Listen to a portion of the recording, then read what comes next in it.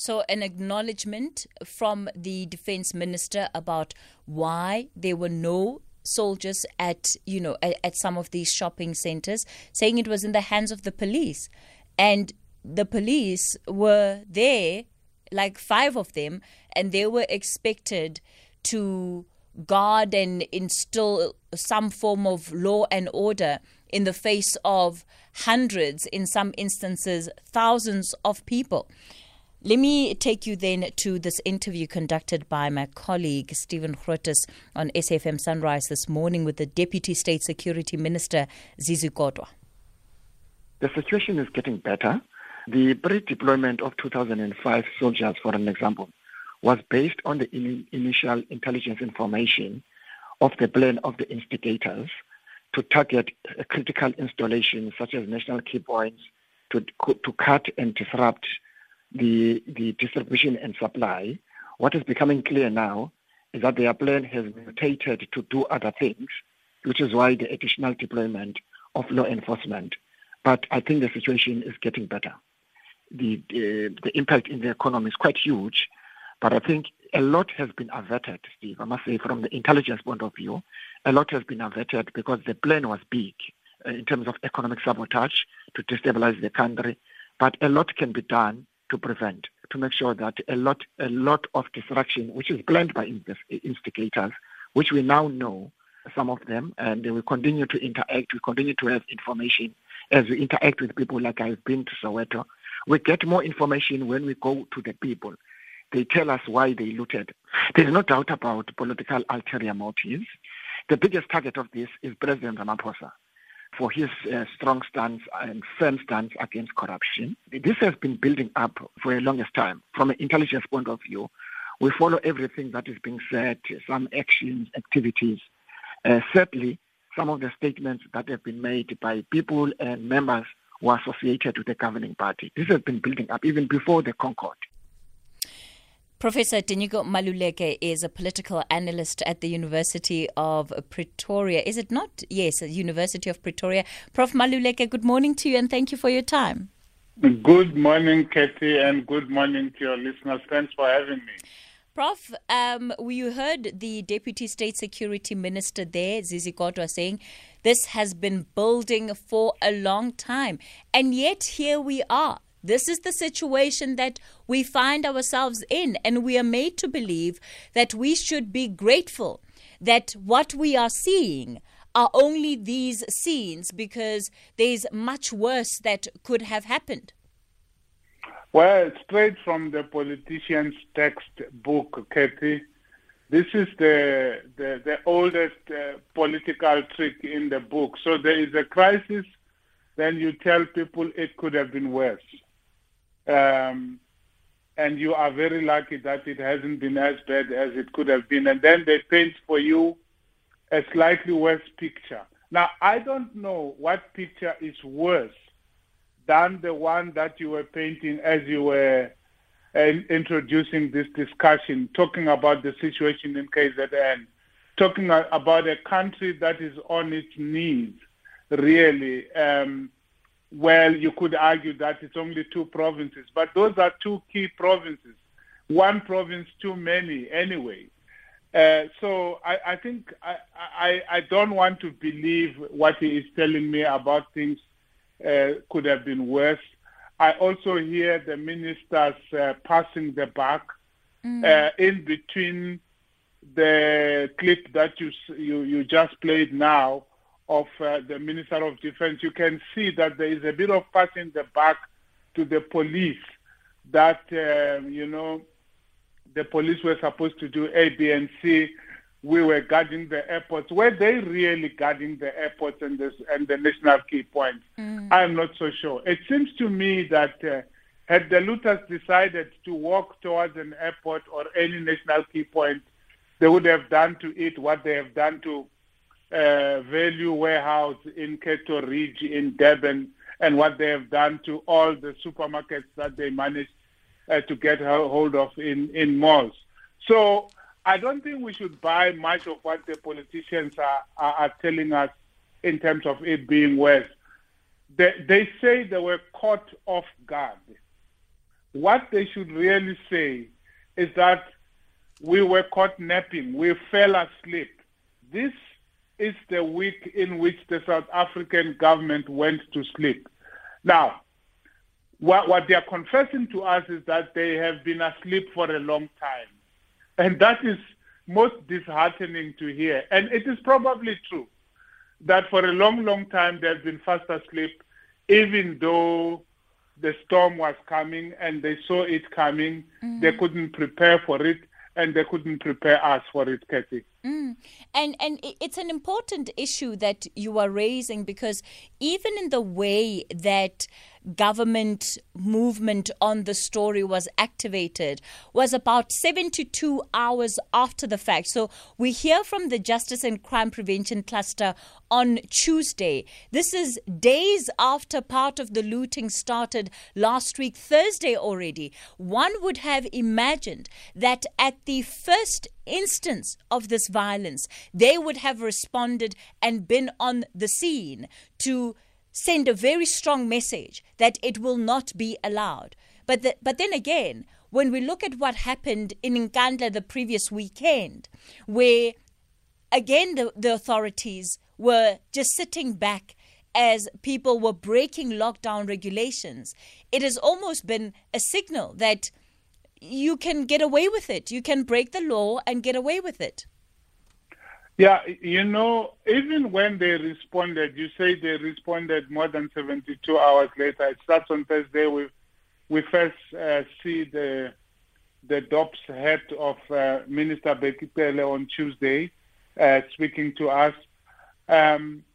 Even when they responded, of course, the president responded first, because on Monday he gave us that second speech.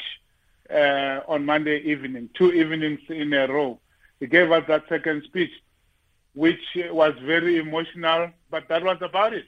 It didn't contain much plan about how the situation was going to be restored, or about how the economy was going to be protected, or about how jobs would be protected. It was a highly emotional speech. And then comes Bekitele, our Minister of Police, on Tuesday, and what he tell us? It tells us there are 12 people who have been identified, and he can't give details. I mean, it is so little, so flimsy. You've got dead bodies. You've got the economy being brought to a halt in the country. You've got highways being blockaded. Ironically, even when the president was addressing us emotionally, on the screen, we were being shown live people looting peacefully and casually while he was speaking. Yesterday, when Mr. Zikalala visited Cato Ridge, he was watching the looters busy looting when he was there himself, surrounded by members of the army, his bodyguards, and the police. So the response has been very weak indeed, and you have every right, and every South African every right to ask whether the government was fast asleep or had gone on leave during this time, whether this was truly being caught on guard or there is something more sinister going on in the process. And I'm not saying there is something sinister. I'm just saying we are justified to wonder. Now, I have listened to all the explanations.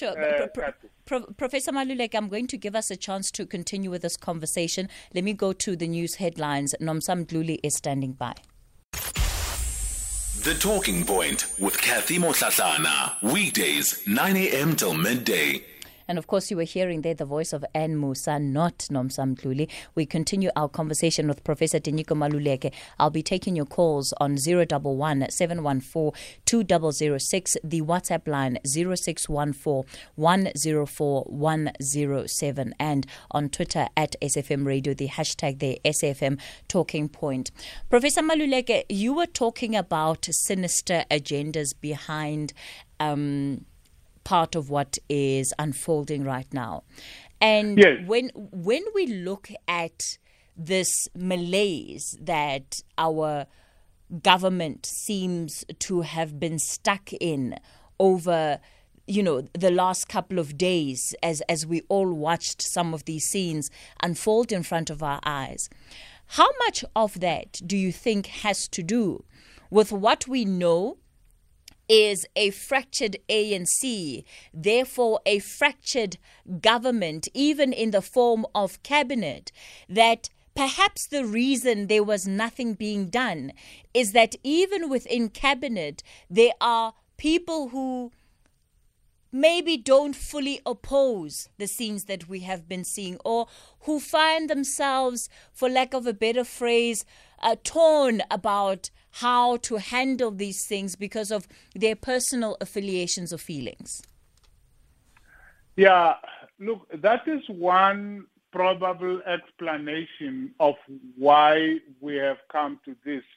And I have had several versions of that explanation being aired by various people, that basically what we have is a divided ANC, and these are the fruits of it. And I can't disagree with that. However, I do want to say that the ANC has been divided for a long time, and cabinet was never as united as all that, maybe for the past 10, 15 years or even longer.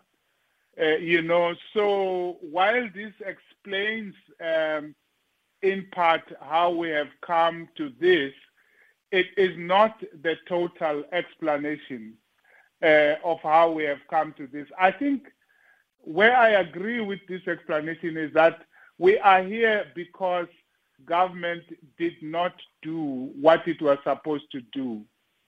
And part of what government was supposed to do is planning. Part of what government was supposed to do is policy.